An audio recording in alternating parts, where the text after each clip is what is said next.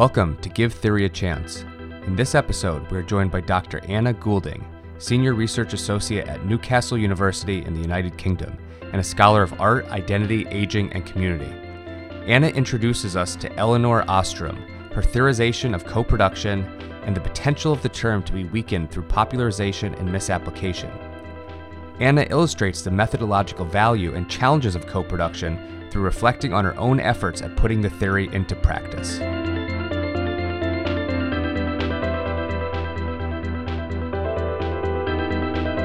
Hi Anna, thanks for joining us today. Thank you. So we are here today to talk about Elinor Ostrom, and I suppose it's worth mentioning that Elinor Ostrom is the first Nobel Prize winner that we're going to discuss in the podcast. She's also the first political economist to be discussed in the podcast. Actually, I don't think I've talked about an economist or a political scientist before, so this is going to be exciting. And she's also the first person that I had never heard of before. So you emailed me, I had no idea who she was. So this is exciting. So maybe start us off by just giving us an introduction to who Elinor Ostrom is or what she's known for. So you summarized it really well. She's a political economist at Indiana University. She was born in the 1930s and died in 2012. As you say, she won the Nobel Prize. She's really known for her work on co-production and her idea of the commons, so publicly owned and controlled resources. Okay, so could you tell us a little bit, what is co-production? I know it's one of those terms that is kind of thrown around and I've heard, but what do we actually mean by that? Yeah, so co-production, as Ostrom sees it, it's citizens playing an active role in producing public goods and services of consequence to them, so things that matter to them. As you say, it's a popular term, it's probably poorly understood, probably misapplied, perhaps become a bit weakened. And we see it as this emancipatory buzzword, but we kind of question whether it really is transferring power to ordinary people. It's not also always a positive thing either. It's often written about as a blanket good, but actually it can tip into vigilantism. And I think really what's great about Elinor Ostrom's interpretation of co-production is that she argues that complexity isn't chaos. And this is really useful when we're researching it because what you see on the ground doesn't necessarily match with the theory. Okay, so one of the points that you made there that I think is really interesting is in the popularization of the term, sometimes the concept has become weakened. So what would it look like for this idea of co-production to be weakened? How would that play out? Yeah, so I suppose I'd like to sort of look at how it's used in academia. Co-production, when it can often just be done very superficially. What you actually have is often you have a funder who has some money and they go to community members, they put a call out, and the first group that comes to the door, they have a focus group, and then they basically get them to agree with the idea that they had already put forward. Using very short time frames, not really engaging with the whole community. I think that's where co-production is misapplied. And I suppose often what we're actually talking about is co-design or co-management, which is valuable in itself, but it's not as emancipatory as we claim it to be. Okay, so it really can take the form of, this is a box to check off. I spoke to people in the community. Here's the idea that we were already running with, end of story. And that's one of the dangers of it. Absolutely. And how sustainable is it ultimately? Oh, yeah. Okay, that makes sense. So as a researcher, if you go into the field, you have this shallow, or anyone going into the field having this shallow engagement, leaving, then the community actually hasn't been truly empowered. You're just leaving a space now that you've gone away. Absolutely. So do you get a sense that Elinor Ostrom is widely read in sociology or the surrounding disciplines? And I have a personal reason for asking that, simply because I had not heard of her before, and I don't know if that's my blind spot or if it's more just that those disciplinary walls are pretty strong. No, well, me neither. I hadn't heard of her at all either. No, I mean, she's very much read in economics, organizational theory, political science, public administration, those kind of things. I mean, I would say that co-production is used widely, certainly in every social sciences grant application I've ever reviewed, says it's co-produced. And I think we're overlooking something here in sociology, because if we're looking at social relationships and interactions, how we maintain social order, how social change comes about, it's important to look at how we deliver services and how ordinary people can shape this. I suppose as well, also because it's very applied sociology, it's similar to that split that occurred in the 1920s when social work split from sociology, and in the same way that kind of branch of social work was theorized, I think co-production also fails in that way. So how did you end up finding your work, or when did you first encounter it? Yeah, so I had always just felt like I had been intuitively doing co-production. I'd been going to people and saying, what do you want? What's wrong in your life and what do you want and how can we fix it? So I was just kind of doing it in that way. But it was only when I started to actually research the process and almost I felt I just had this big set of data from lots of focus groups from people, and it was so diverse, the kind of problems they were trying to solve, and it was just this huge mess. And I just had to really go back to people like Ostrom to help me organize my thoughts, I think. What was it like leaving your discipline behind and reading her writing? Because that's one of the things that always fascinates me is when I leave sociology, when I leave geography and read something that's coming from another place, you can tell that it's coming from another place. So I'm curious what the experience was actually like just picking up the text. I mean, not pleasant, Kyle. I mean, when you read a lot of this work and the other work, it's very much, it feels quite methodical, it feels quite dry, and it feels very unfluid. So it seems counter, as I say, to those conversations with actually people in the community that you're having. But equally, I think it's important to engage with it because otherwise your work is just anecdotal. And you're not pinning it around these different structures that people have already thought about. One of the things we haven't done yet is actually talk about your work and your research and your time in the field. So could you introduce us to a project where you draw on our ideas and then we could talk a little bit more about how that influence played out? Yeah, sure. So one project I was involved in, I was researching the co-production process. It was a 5-year project. The funding came from the lottery. And so the idea was that we had to reduce social isolation for older people. And the project, how it worked was there was a lead organisation and they went out there, they found older people from different communities and they actually said, we've got this money to reduce social isolation. What do you think? And the community said, I think that's really negative. We want to talk about making it an age-friendly place. So they changed the slant of it from very early on.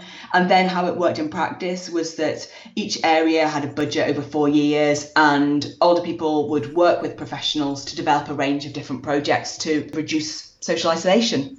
One of the things that I really like about this idea of co-production, and it's a little bit of a tangent, but you can really see that the interplay between theory and methods, where often I think there's this artificial divide where in your training, you take the theory class and then you take the methods class and they're just seen as these separate and removed things, but they have such a dramatic influence on each other, right? How you theorize the world, how you theorize power is going to influence how you actually go and do the research. And co-production really exists in that space in between. So that's kind of a long way of getting my question, but what was actually influence? So you got this big project you're working on, you've got the topic and the goal. How did Ostrom's ideas play out as you're managing this part of the process? Yeah, so I suppose I was quite idealistic and I was really interested in collective decision making and devolving power, but I had the suspicion that we were going to manipulate the community and it wasn't going to be this transformative experience.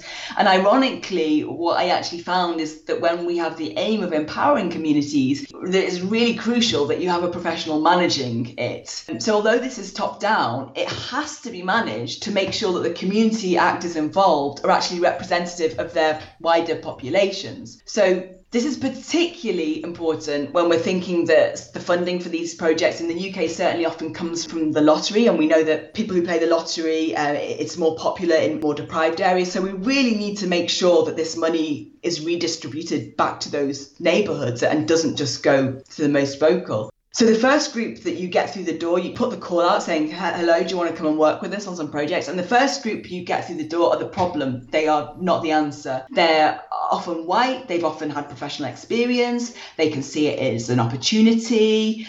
And they're in the networks to hear about it in the first place. So they came through the door with an agenda that they wanted to use the researcher just to amplify what ideas they already had. Exactly. And it was even that they would come with ready-made projects that hadn't been funded elsewhere. That's how used they were to the system, so to speak. So I actually started to use the focus groups as a way of actually shifting some of the thinking around this. So to give you an example, we had one really uncomfortable conversation. It was almost an argument. And one white woman, so I was asking them about the project and who they were engaging with, and a white woman said, oh, well, we've tried, but the Asian population, they won't engage. And another participant actually jumped in and challenged her and said, well, you've just lumped together Bangladeshi, Pakistani, Kashmiri populations there. You don't know why a lot of the estates are single cultures. We need to educate ourselves. And this was a really, at the time, it was very uncomfortable. But actually then, as a result, that woman, she then joined a table of Pakistani men at a recent social event. And she actually went on to develop a project proposal involving Pakistani community. And then later on in the project, white British groups were sort of complaining that they thought the ethnic minorities were getting an unfair proportion of the money, and she actually challenged them. So I suppose really I felt that the focus group allowed us to promote greater cultural awareness, challenge cultural stereotyping, and although this is an isolated incident, it did lead to behaviour change, and so this started to get a wider engagement with the wider community.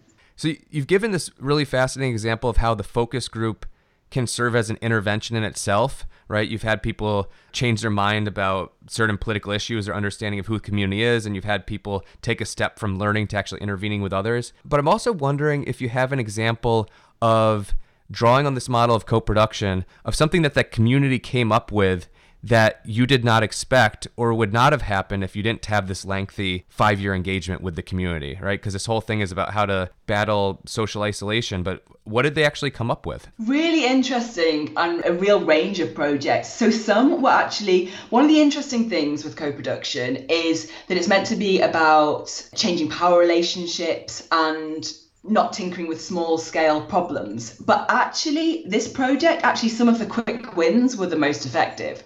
So the examples of that is we need this curb to be lowered so we can get our wheelchairs over it. Or we need this boiler in the church hall to be fixed so that we can have a social group gathering here. So these relatively cheap, real things that were fast to implement, they were really effective. And then, a group could meet there for a year sort of thing. And then the projects were just so creative. So and also the kind of different relationships, the kind of cross-sector relationships that were developed as a result of them.